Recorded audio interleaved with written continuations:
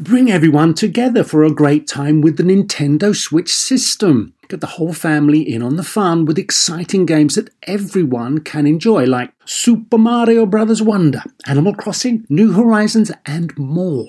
Nintendo Switch has 3 different play modes all in one system. Play in TV mode, tabletop mode, or handheld mode when you're on the go. Visit nintendo.com/US/Switch to learn more. Games rated E for everyone. Apple Card is the perfect cashback rewards credit card. You earn up to 3% daily cash on every purchase every day. That's 3% on your favorite products at Apple, 2% on all other Apple Card with Apple Pay purchases, and 1% on anything you buy with your titanium Apple Card or virtual card number. Visit apple.co/card calculator to see how much you can earn. Apple Card, issued by Goldman Sachs Bank USA, Salt Lake City branch, subject to credit approval. Terms apply. Welcome to Star Talk, your place in the universe where science and pop culture collide. Star Talk begins right now. This is Star Talk. I'm your host, Neil deGrasse Tyson, your personal astrophysicist. And for this episode, it's a special Cosmic Queries edition done in partnership with the Pocket Lab. These are people who have deep interest and access to the world's science teachers, and they conducted a seminar, a virtual seminar over Zoom, where 11,000 teachers showed up. 11,000. The theme of the conference is Science is Cool. Well, we already know that, okay? But we're just reaffirming that fact and perhaps telling some people it for the first time. So now I bring you Star Talk Cosmic Queries with the Pocket Lab. So for those unfamiliar with this form, Star Talk is a podcast, and a very popular incarnation of that podcast is called Cosmic Queries, where we solicit questions from the public. And if it's on a topic outside of my expertise, then we bring in an expert. And then I can be silent for a whole show, and they answer the questions. In this particular case, it's just Chuck and me. So what questions were solicited, Chuck, that you didn't even tell me? You're gonna have to be the expert for everything here now. Okay. So guess what? If I don't know the an pressure answer, is on you, my brother. If I don't know an answer, I'll just say I don't know. Next question. See, that's the difference between the two of us. When I don't know an answer, I give an answer anyway. All right. So Pocket Lab actually solicited cues from all across their social channels. And I have just a couple pages of them here. We got over 1,000, and I think I only have like maybe 20 because of time. We'll just talk fast. And then I think we might do... I'll do something very quickly, and then we'll actually get some from the chat room as well. So why don't we just jump into this? And let's just say Clint Holderby says this. What would you say to encourage a kid that doesn't believe science/school is important and useful to them? What a great way to start this off. No pressure in there, Neil. How do you save a kid, an at-risk kid who doesn't believe that science or school is good for them? What I would say is you can think of this topically, right? What might the kid be interested in and bring it to them? That's what any good teacher would do. But I want to I want to peel that back a little and go one level deeper, because you don't know necessarily what interests a kid, and the interest of the kid might change. And if you have a lot of kids, it's going to be really hard to keep up with the nuances of what excites them from one day or one week to the next. So what I try to do is instead stimulate a baseline of curiosity. If the kid doesn't see or understand why school matters for later in life, okay, I get that. But there's something that all kids have, and we know this, and it's called curiosity. And I've never met a kid who was not curious. And so depending on what level kid you're talking about, age kid you're talking about, I'm talking about basic K through 6. They're all curious, every single one of them. Later on, if they're not curious, it's because somebody beat it out of them some way, saying, no, you must study this and not be curious about the world. The Exploratorium in San Francisco, a museum conceived, designed, and built on the concept of curiosity. All right. And you know what curiosity is? You put something in front of a kid, don't even tell them anything about it. Just make something happen in it, and then it triggers their curiosity. So I think the challenge is to put things into the range of their senses, sight, sound, touch, that are inherently cool, unusual, and interesting. And then they'll start playing with it. And by the way, at my day, you get a satchel of magnets and just start playing with magnets. You get a satchel of gyroscopes, of anything that does cool things. Then you say, well, that curiosity can then be applied to other things. So it doesn't get them to get A's in all classes. I don't know. That's not a realistic objective. But to get them back in the game, that's what you need. The baseline of curiosity. And then all the rest of that comes after it. Without the curiosity, they're not learning anything. That's excellent. I love it. And you're absolutely right. And Jennifer Davis popped in on the chat and said, the Velcro spot, every kid has a place where you can get science to stick. So the Velcro spot, very nice. And that kind of backs up everything you just said. Cool. I love it. All right, let's move on. Neil, this is from Ryan Westbury in Naples. He says... Wait, Naples, Italy or Naples, Florida? I'm going to tell you, Ryan didn't tell us, but with a name like Ryan Westbury, I'm going to say Naples, Florida. I'm just going out on a limb. You know what I mean? If it was Ryan Giacomo, then I'd be like, maybe Naples, Italy. Okay. All right. Hey, Neil, how can we rein in our students in this country into supporting science over conspiracies? The only reason I read this question is not just students. I think science teachers have a responsibility to be the rational mind of the country. And the world. And the world. It's not just students. How do we talk to anybody to get them to understand, what is empirical over conspiracy nonsense? Yeah, that's an excellent question. And not only that, any good science teacher knows, I'm repeating what you just said, but in a different way, knows that they got their students during the day and then the rest of the world when they're not in class. Yeah. Because where's the rest of the world going to get their science if not from the body of people who are scientifically literate walking among us? So that's my first point. Second. Ooh, science daywalkers. Ooh, we're science daywalkers. Yes. Go ahead. You don't want to be scary. You want to be friendly. So here's the thing. And I thought about this recently. If you look at any conspiracy theory, right? Any, I don't care what it is. Again, you want to get to the bottom level here. Otherwise, you're chasing, it's like whack-a-mole, right? You're chasing one versus another, and you debunk one, and then another one shows up. Let's get deeper into what's going on in a conspiracy theory. What they all have in common, which conspiracy theorists are not even typically actively aware of, is that they will pose an argument, and in order to get from one part of their argument to another, because there's a gap in the actual data, they invoke a conspiracy. So the conspiracy is to enable them to believe something that they want to believe, even in the absence of evidence. So they'll cite all this other stuff as evidence, but then to arrive at their conclusion, they have to cross a gap. They all have gaps. Right. Okay? And so just find the gap and say, I'm not going there with you. Why do you care so much about evidence over here and evidence over here? Now where there's no evidence, you invoke a conspiracy for which you have no evidence at all. Ooh. That, and I don't find little kids into conspiracy theories as much as more grown-up people, beginning perhaps late middle school, high school, definitely college and grown-ups. So can I give a quick example? Go ahead. There was a friend.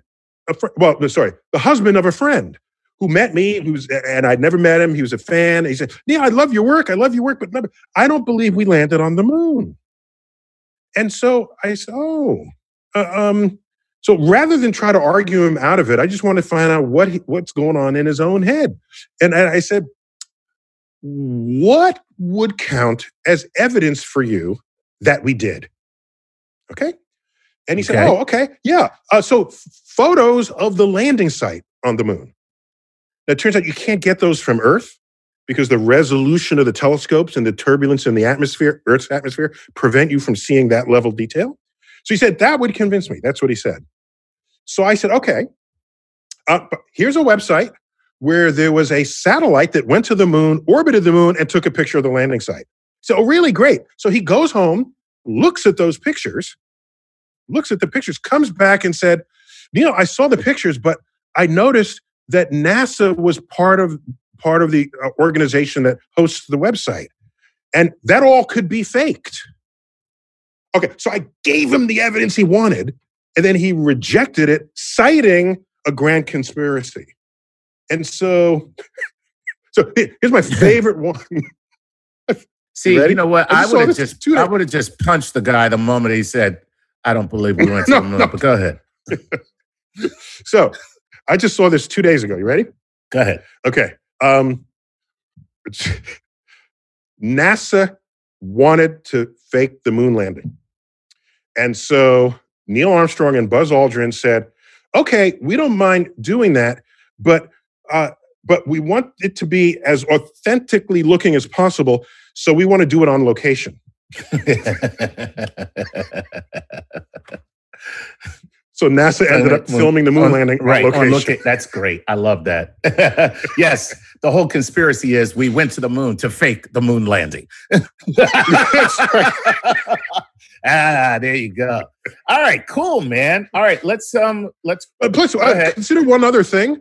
Mm-hmm. What else it would take to sustain the conspiracy that they're expecting?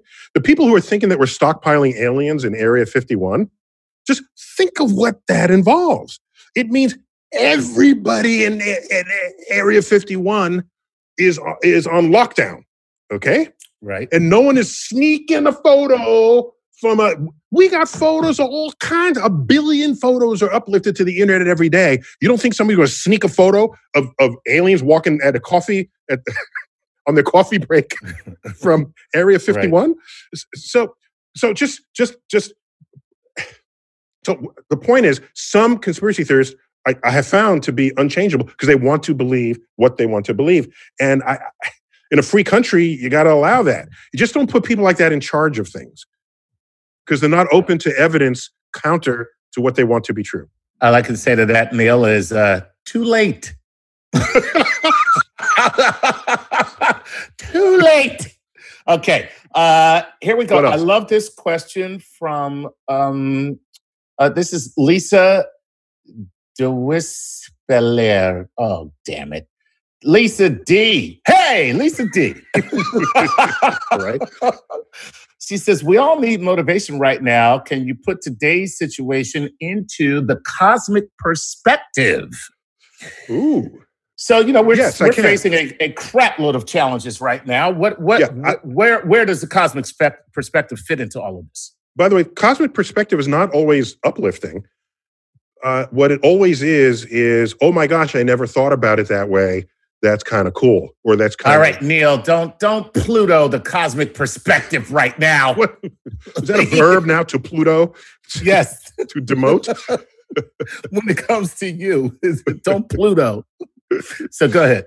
Just to be clear, since we have school teachers on the line, back when Pluto got demoted and I was like public enemy number one for my role in that, right. I can't begin to tell you how much hate mail I got from elementary school children, but organized by their science teachers. And you know who you are out there. The science teacher put the cover letter. All right. Right. Exactly. It's a first grader. Dear Dr. Tyson, I am absolutely crestfallen by your recent proclamation. Signed, Timmy, first grade. Okay. Timmy. So here's the thing. we're here on Earth finding ways in any given year, at any given time, we on Earth, human beings, are finding ways to tribalize and have conflict, be it skin color, what line in the sand divides one country or region from another. It could be who you worship, what your cultural habits are. We find reasons to choose sides and fight. Okay. The cosmic perspective here is the virus doesn't give a rat's ass about any of the other things we fight about. All right. The virus is indiscriminate. And that's exactly what an alien invader would be. An alien invader would see humans and then say, we're going to attack all humans, just as has been retold in many a science fiction story. So for me, the cosmic perspective here is that the virus, though it be of this earth, is invading us in the way aliens would. And so this is a practice run. Do we have our act together? Can we drop our swords and guns? Can we drop our political differences around the world and get together and coordinate a plan of attack to save us all here on Earth? It's a practice run. And whatever mistakes we're making, let's make a note of that so that the next time this happens, either by another virus, more likely, or aliens, less likely, the fact is we will know how to work together. And so for me, it's a shot across our bow. Wow. That's my cosmic perspective. Wow. By the way, Go ahead. It's also a lesson for climate change. Yes. Why? Because if you pollute the water here, the water molecules keep going around the world. If you pollute the air here, the air molecules go around the world. As Carl Sagan famously said, water and air molecules don't carry passports. They don't have to go through passport control. They will spread around the globe. We are on this one ecosystem called Earth. And biology teachers know that, and they need to say it even louder and get other science teachers to say it in their science class. And this one ecosystem requires a coherent plan to stop what could ultimately destroy civilization as we know it and as we have come to build it. So that's that. I'm sorry, I'm just spilling all out here, okay. But that's how I feel about it. That's good. And what I take away from that is we are doomed. Okay. Fantastic. Have a nice day. And have a nice day.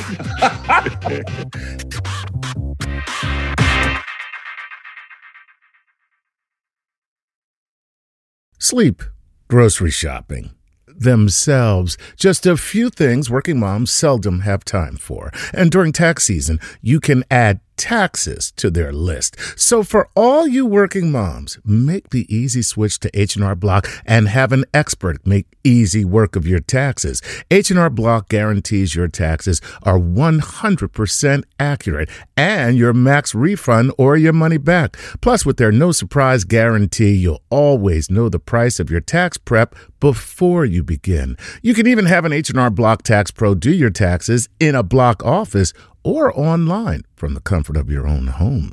Can your current tax guy promise all that? When you're buried under life's to-dos, let the experts at H&R Block stay on top of your taxes with a return that's right on the money and your biggest refund possible. Because tax season after tax season, it's better with Block. Make an appointment at hrblock.com. All tax situations are different. Not everyone gets a refund. Limitations apply. Descriptions of benefits and details at hrblock.com/guarantees.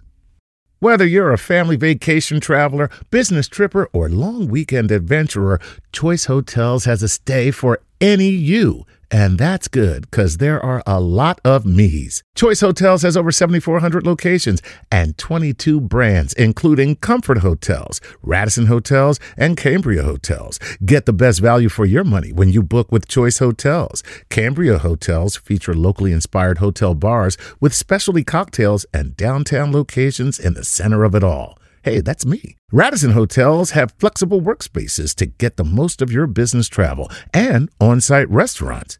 That's me too. And at Comfort Hotels, you'll enjoy free hot breakfast with fresh waffles, great pools for the entire family, and spacious rooms. Hey, that's me too. I guess I'm just going to have to stay at all of them. Choice Hotels has a stay for any you. Book direct at choicehotels.com, where travel comes true. This episode is brought to you by Progressive, where drivers who save by switching save nearly $750 on average. Plus, auto customers qualify for an average of 7 discounts. Quote now at progressive.com to see if you could save.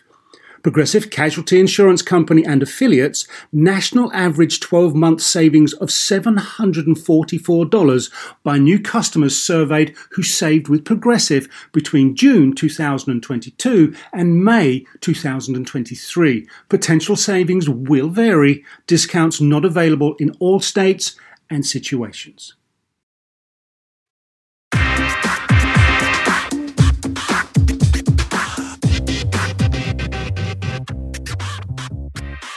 Welcome back to Star Talk. We're in the middle of a live Cosmic Queries with Pocket Lab.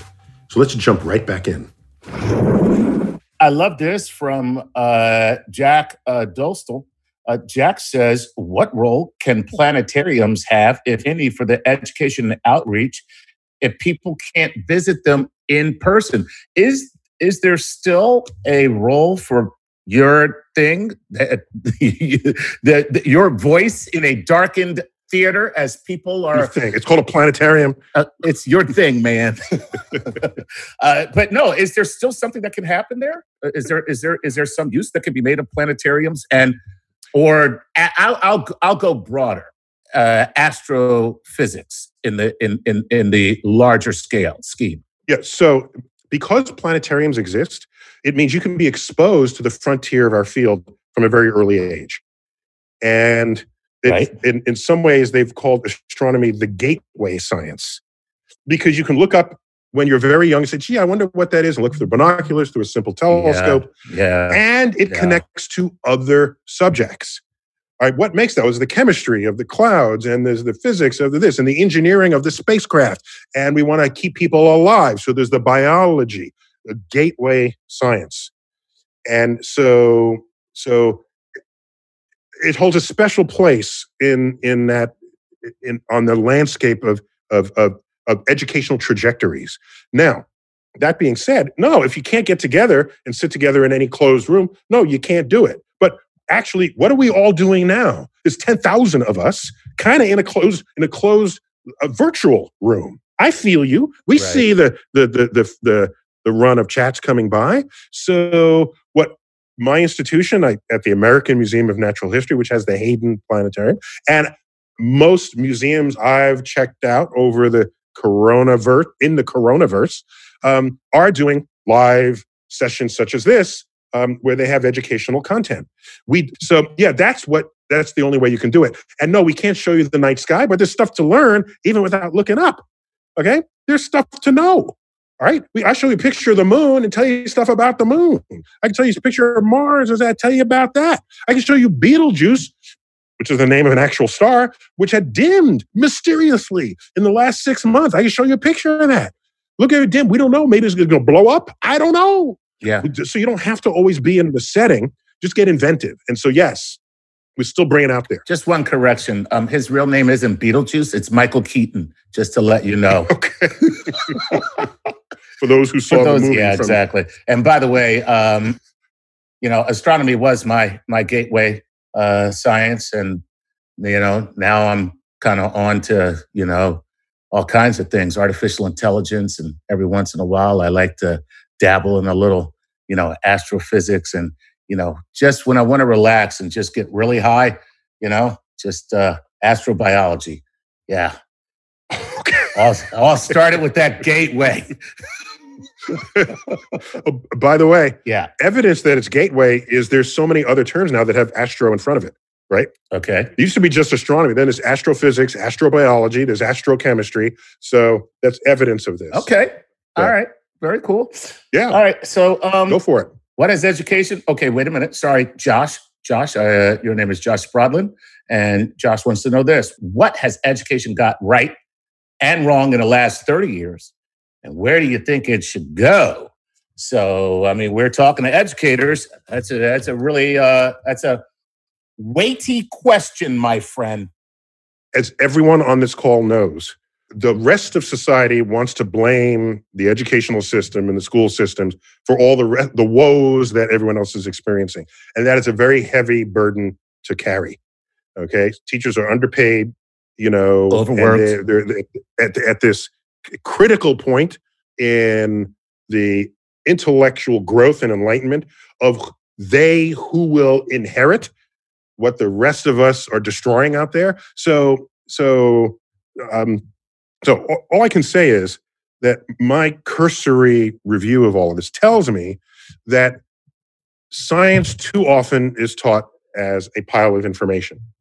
Too often. Okay. You got to get through the syllabus, and the syllabus says you got to learn this, and what is mitosis, and what is this, and what is the vocabulary, and you got that, and then you get tested on it, and then you get the exam back, and okay, I get that. You need to know a body of knowledge, but for a person to finish the science class thinking that that's what science is, we have failed. Somewhere in there, some fraction of every science syllabus, in my opinion, needs to contain content that communicates what science is and how and why it works. And that is not about vocabulary. That is not about memorizing or reading the 5 chapters and testing on the glossary at the end of those chapters. It's about, here is why we conduct experiments. Here is how you can be biased if you don't conduct experiments. Here's the cost of bias. Here's some experiments that went the wrong way because people were biased. Here's where we thought the data were good enough, but it wasn't. The statistics didn't justify it, but we wanted an answer to be this way instead of the other way. This is why science was invented, to replace your senses, because our senses are biologically limited and neurologically flawed. So we bring an apparatus to make the measurement. So science, as we now know it and think about it as it's conducted, is basically traceable to the invention of the microscope and telescope, basically around the year 1600. And the formulation that you have an hypothesis that you have to test. Otherwise, you don't have any good reason for believing that hypothesis other than to display what bias you might have in this world. Where is that taught? I haven't seen that on anybody's syllabus because somewhere, somehow, somebody said, if you're going to teach chemistry, you're going to teach biology, you got to learn this. Well, spend some of that time teaching what science is. And I think when you come out of that, and people are no longer there saying, well, I choose to believe this and not that. And how do I know if the science is right anyway? I'd rather believe this. How do we have people like this in the world? How do we have legions of people who think Earth is flat? They don't understand what evidence is or what data are. Okay? And I think that has to happen in the science classroom. Wow. There it is. Dude, that was very impassioned and well thought out and conveyed. I really appreciate that answer from you, Neil. Let me just say this to Deacon Wedmore, who says, well, that's our next question, but in the chat room, Mr. Martin came in and said, stop pushing syllabus and pacing guide. And I don't think that Neil was doing that. That's actually Neil's experience with, right? Am I right? When you're talking about a syllabus, you're not saying that we should have pacing guide and syllabuses. I don't know what he meant by that, but I'm sure you weren't pushing any agenda with that, right? No. I thought I was saying, in fact, the opposite. That, yes, we have. Yes, there are syllabuses out there that go through check by checkpoint of what a lesson plan should be to learn a subject, right, within science. And I'm saying some part of the syllabus needs to be just about science as an enterprise. There you That's go. all I'm saying. Right. Excellent. Right. I'd be surprised if that were controversial. I'd be surprised. I don't think it is. I'd be surprised too. Exactly. Okay. And by the way, every science class devote time to that. That's all. Yeah. Excellent. Mm-hmm. All right. Let's go to Deacon Wedmore. Do you believe the moon was created by an impact? And then he gets a little controversial here because I didn't know this was the case. even though this has been disproven many times. Okay, so it's never really about what I believe. Belief is something you have when there's no evidence for it. Okay, that's how I got married. No, it's just belief. Exactly. So evidence shows that the origin of the moon is consistent with Earth having been sideswiped by a Mars-sized protoplanet. Sideswiped, okay? Not a head-on collision, sideswiped. Now, Earth had already formed. So if you're sideswiped, you are scooping up mostly Earth's crust and mantle, right? Okay. If you're doing that, most of the heavy elements that would not natively be contained within a body forming in the solar system would not then be part of the moon, because the moon is being formed by pre-sifted elements.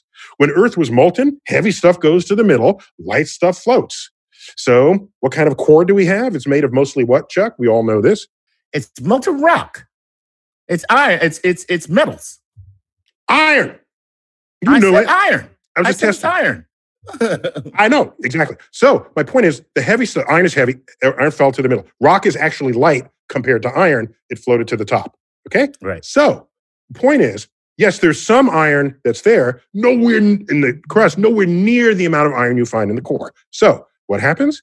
You now make a new object out of what's in the crust. When you look at the crust composition of the Earth and you look at the composition of the moon, they match one for one. So this is why this idea has good taproots in our thinking about the origin of the moon. I've yet to see anything, quote, disprove it. So I'm going with the plausible scenario that's consistent with the evidence. And going that way, not because I believe it, because I'm following the evidence. And that's all the reason I asked the question, is because I wanted to get to the data-driven process that you had just referred to previously. So there you have it. Mm-hmm. Mm-hmm.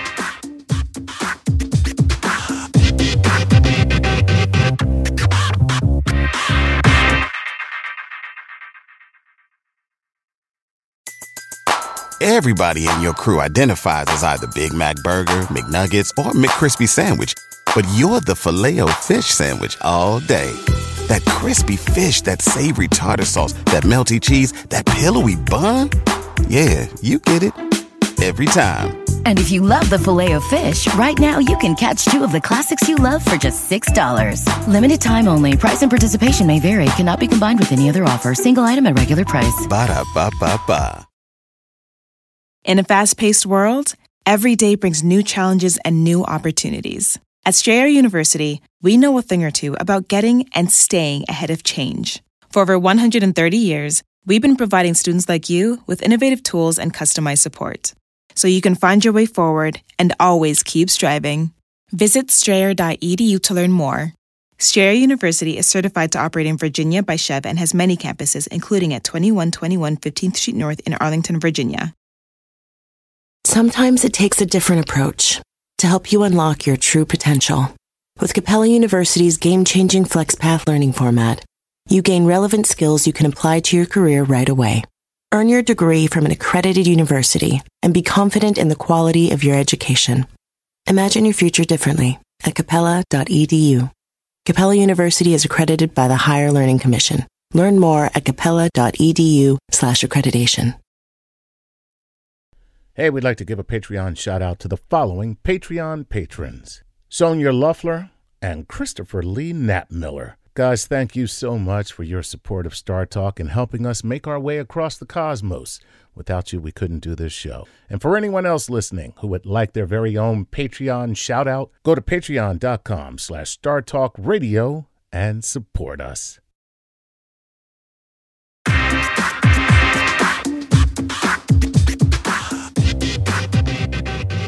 We're back on Star Talk, and we're in the middle of a live Cosmic Queries with Pocket Lab.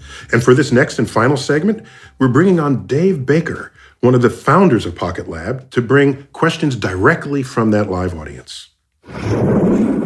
So, Chuck, we're gonna transition over to Q&A with the audience.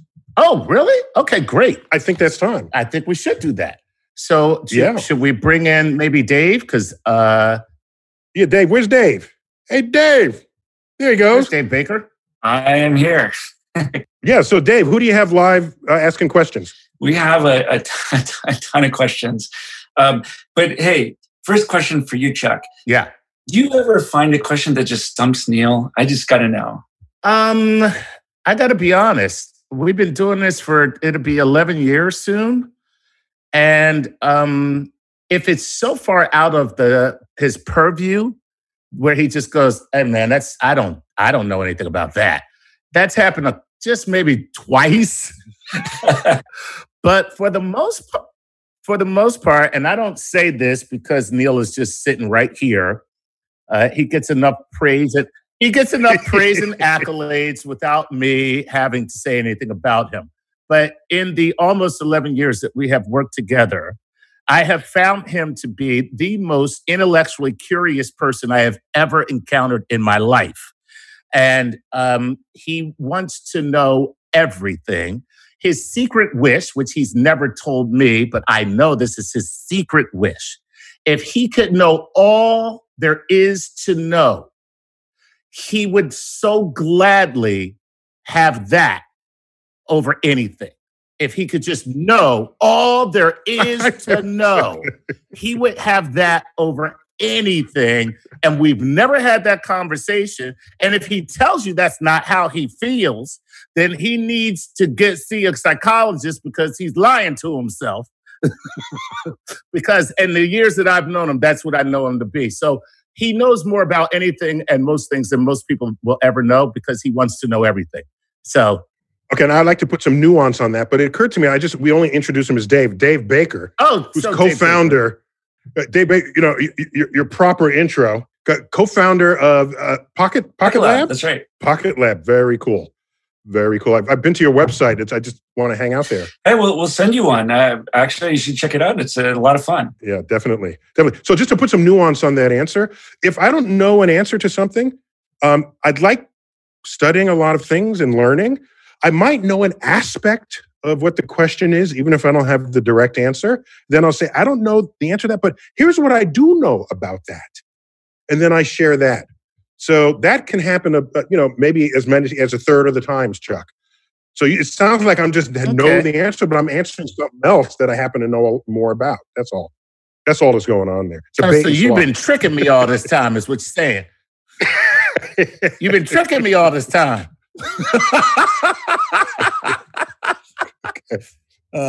So anyway, Dave. So Dave, what do you have? Yeah, I do. I have some other questions for you. I have one from the Pocket Lab team. This is kind of a special question for you. So we have thousands of teachers online right now listening to this, which is fantastic. And I'm sure we can all agree they deserve to be reminded how important they are.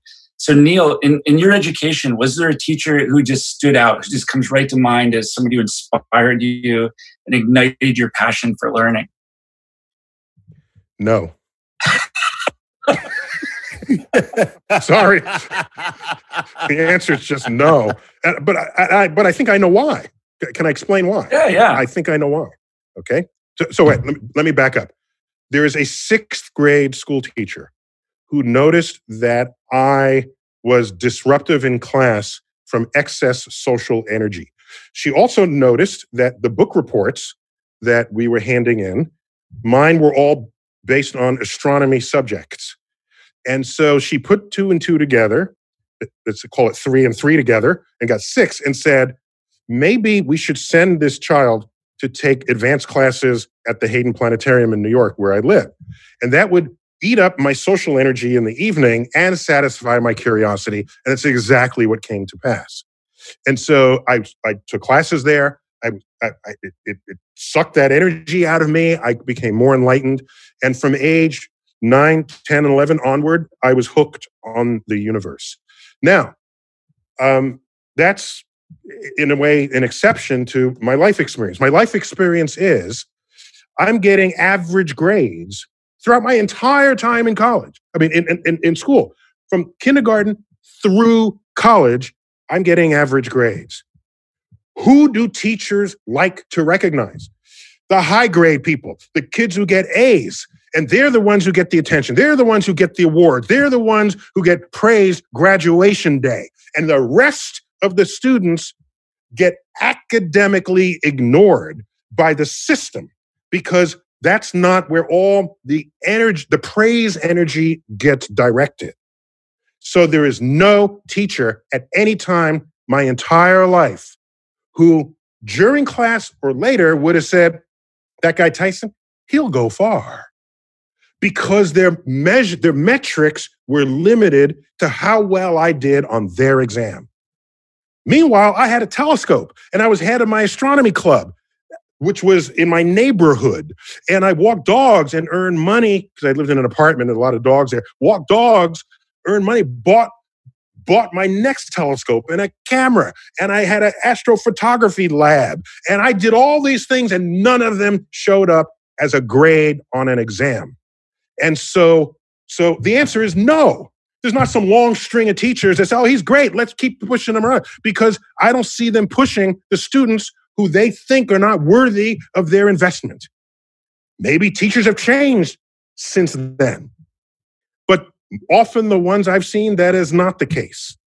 I've had teachers call me up and say, oh, Dr. Tyson, I have this straight A student I wanted to bring him to. I say, no, I'm not interested in your straight A students. They're already getting straight A's.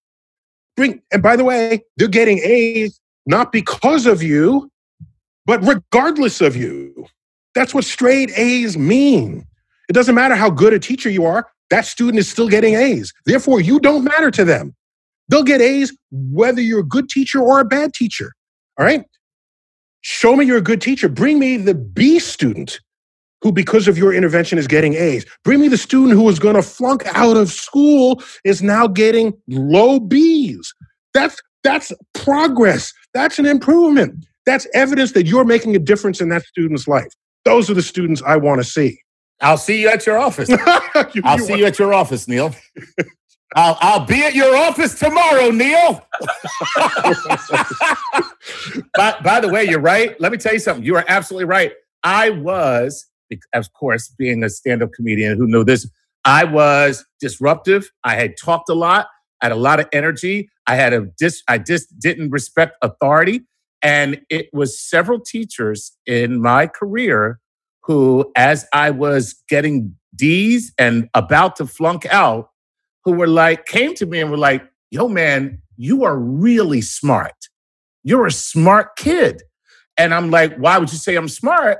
And it's like, anybody who goes into the office and says they have to use the phone to call their parents and can they have some privacy and then orders 100 pizzas to the school instead, that kid's smart, right? So, no, I'm just serious. And they started working with me and turned me from a D student almost flunking into a B+ student. And so you're absolutely right. That's the power of teaching. That's the power of teaching. So man. I think the system overvalues high grades. That's just my opinion there. And there's too much else going on in the rest of who's in school. And of course, it's more effort because then now you got to know what the Velcro. I love that analogy. There's the Velcro spot for curiosity. The Velcro spot for energy to be focused towards a goal that will accrue to your later life as an adult. And I'm sorry, I don't have a long list of teachers. They're not out there. Sorry. You know, you guys are making me feel a lot better. I was in trouble all the time too. So I used to be ashamed of that, but now I'm going to say that, geez, good company. That's amazing. Yeah. That's amazing. So, it's interesting though, because you both said the same thing, that there's a teacher who noticed that there was untapped potential. I don't know if that's the way to say it. Unfocused. Unfocused. Yeah. Mm-hmm. Unfocused. So it did take a teacher who stood out and for both of you guys, sounds like would help you and point you somewhere to burn off that energy that otherwise would probably be a real nuisance, right? Yeah, I think the difference between me and Chuck is Chuck might have continued to have been a truant in his life. I don't know. Get him to answer that. I was not headed off the cliff in what I was doing. I just I was being disruptive to her class. So part of the motivation was to get me to be less disruptive to her class, not for me to get higher grades in her class. So the motivation was a little different. And so that's how I see that. I was disruptive in every class. And but I will say that teacher who pulled me aside, I was in junior high, and I ended up going to a college prep school in high school, an academic prep school for high school, that the only purpose of going to this school was for you to then go to college. And everyone there was selected. You had to apply like a college. It was treated like college. And once I got there, what I discovered in myself was competition. And so being competitive with these other who were clearly smart, all these other kids, that kept me from going off the rails. So I think competition helps too. You know, pitting kids against one another. My whole high school was kids being pitted against one another. That was it was a Thunderdome of learning. Age match.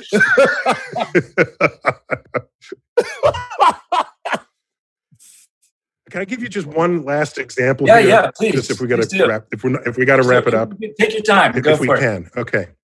Yeah. Okay, you ready for this? Okay. So I said I get average grades in everything. Okay. I mean, there was some higher, some lower. It all averaged to the middle in a way that no one would take note. Okay. No one. All right. So what happens? I take the SATs. My verbal is just kind of average. Okay. It was maybe a little higher than average, but nowhere where somebody's, hey. Okay. So now watch. I'm still nonetheless a lifelong learner. Okay, as Chuck, I think, accurately captured, I am curious about whatever it is I don't know about. Okay, I don't care what it is. I don't care if you collect garbage from the streets. Okay, I will have questions for you because when I pass garbage trucks, I wonder things. Okay, in fact, when I was a kid, it was like, where does all the garbage go? Because I've never seen a garbage truck emptying. So is there a black hole in there? So I had sort of basic sort of kid questions about the garbage truck. Okay. So only you would come up with an interdimensional garbage truck. That would be the best garbage truck. We just need a door. Only Neil deGrasse Tyson comes up with an interdimensional garbage truck where you just dump garbage. It's just a door. In. You open the door, put garbage through, close the door, and you look on the other side. There's nothing there. It went into the fourth dimension. And there's nothing there. Okay. So, Neil, I totally agree with you with the lifelong learning, but you know what? You have a gift to keep this stuff in your head. The more I put in, it comes out the other end. Oh, no. It's you're putting the wrong stuff in your head. I'm selective about what I remember because I remember the coolest stuff that I learned. And that's much easier to remember cool stuff than just the full syllabus. Okay? All right. So now here, let me finish the story. So, go ahead. I get out of college, I go into graduate school, and I start writing for a magazine. It had a question and answer column called Merlin. And so I wrote a question and answer column called Merlin.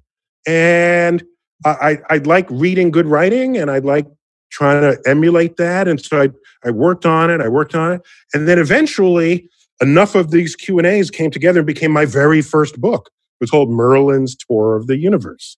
Okay? And then I said, well, this writing is kind of interesting. It's hard to do it well. If you can just write a Wikipedia article if you wanted to, an encyclopedia. But if you want to write in an interesting way, that takes effort. So I kept looking. I read better and better writing so I could get better and better. And this just kept going long after school. Then I wrote an essay for Natural History Magazine. I wrote that for 10 years. Okay. And so collected 100 of these, and then I put it together as a book, and that became another book.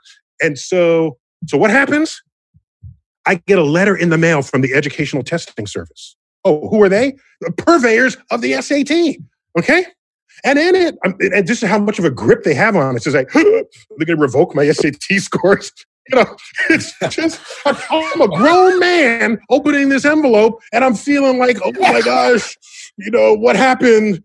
Did I mark it wrong 20 years ago? And in that letter, it says, Dear Dr. Tyson, we were reading one of your essays recently, and we want to use it as an exemplar essay in the next verbal SAT that we are composing right now. Will you give permission for this? Now, I didn't know whether to kiss him or to burn the letter. But what I do know is, for me to come out of the system with a score on their exam that no one will notice and no one will promote, no one will say, hey, you'll go far, I keep learning, then I write something that they now want to put in their exam. Something's wrong here in the assessments. I'm sorry, I'm screaming. You got me all riled up here. Something is missing in the portfolio of what we invoke to assess the promise and performance of students, period.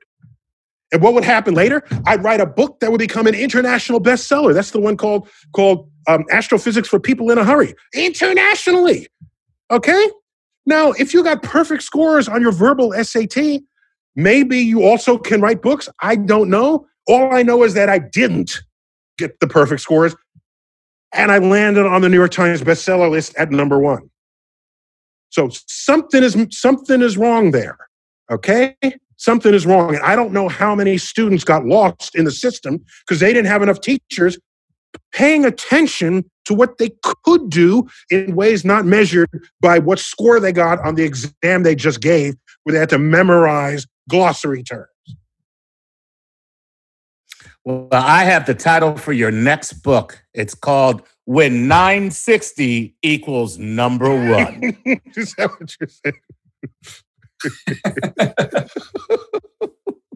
So, Dave, that's you got me all riled up here. I tell you what, I'm watching the chat, and you're getting there's about 500 amens that went past, and yeses, amens. And heck yes, and all kinds of expletive yes. Yeah. My favorite just comes by and somebody's just going, preach! Preach! Yeah. That's actually I think what they're reacting to. I think you struck a nerve. It is really, there is a lot of truth to that. And there's clearly a lot of people who agree when to eliminate standardized tests is pretty good. Hey guys, we could do this all day. This is fantastic. Let's do this again is all I can say. This was a lot of fun. I bet the teachers here would love to hear you again. So thank you very much, Dr. Neil deGrasse Tyson and Mr. Chuck Nice. You are fantastic. And Star Talk.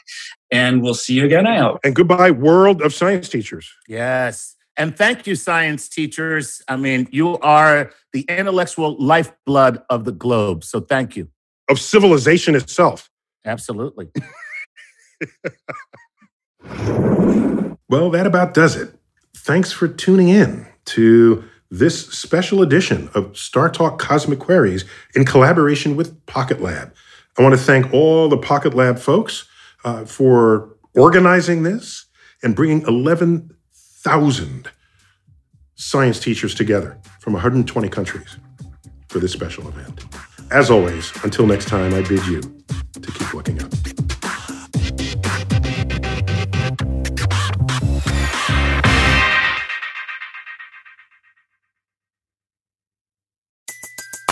Everybody in your crew identifies as either Big Mac Burger, McNuggets, or McCrispy Sandwich. But you're the Filet-O-Fish Sandwich all day. That crispy fish, that savory tartar sauce, that melty cheese, that pillowy bun. Yeah, you get it. Every time. And if you love the Filet-O-Fish, right now you can catch 2 of the classics you love for just $6. Limited time only. Price and participation may vary. Cannot be combined with any other offer. Single item at regular price. Ba-da-ba-ba-ba. At Capella University, you'll get support from people who care about your success. From before you enroll to after you graduate, pursue your goals knowing help is available when you need it. Imagine your future differently at capella.edu.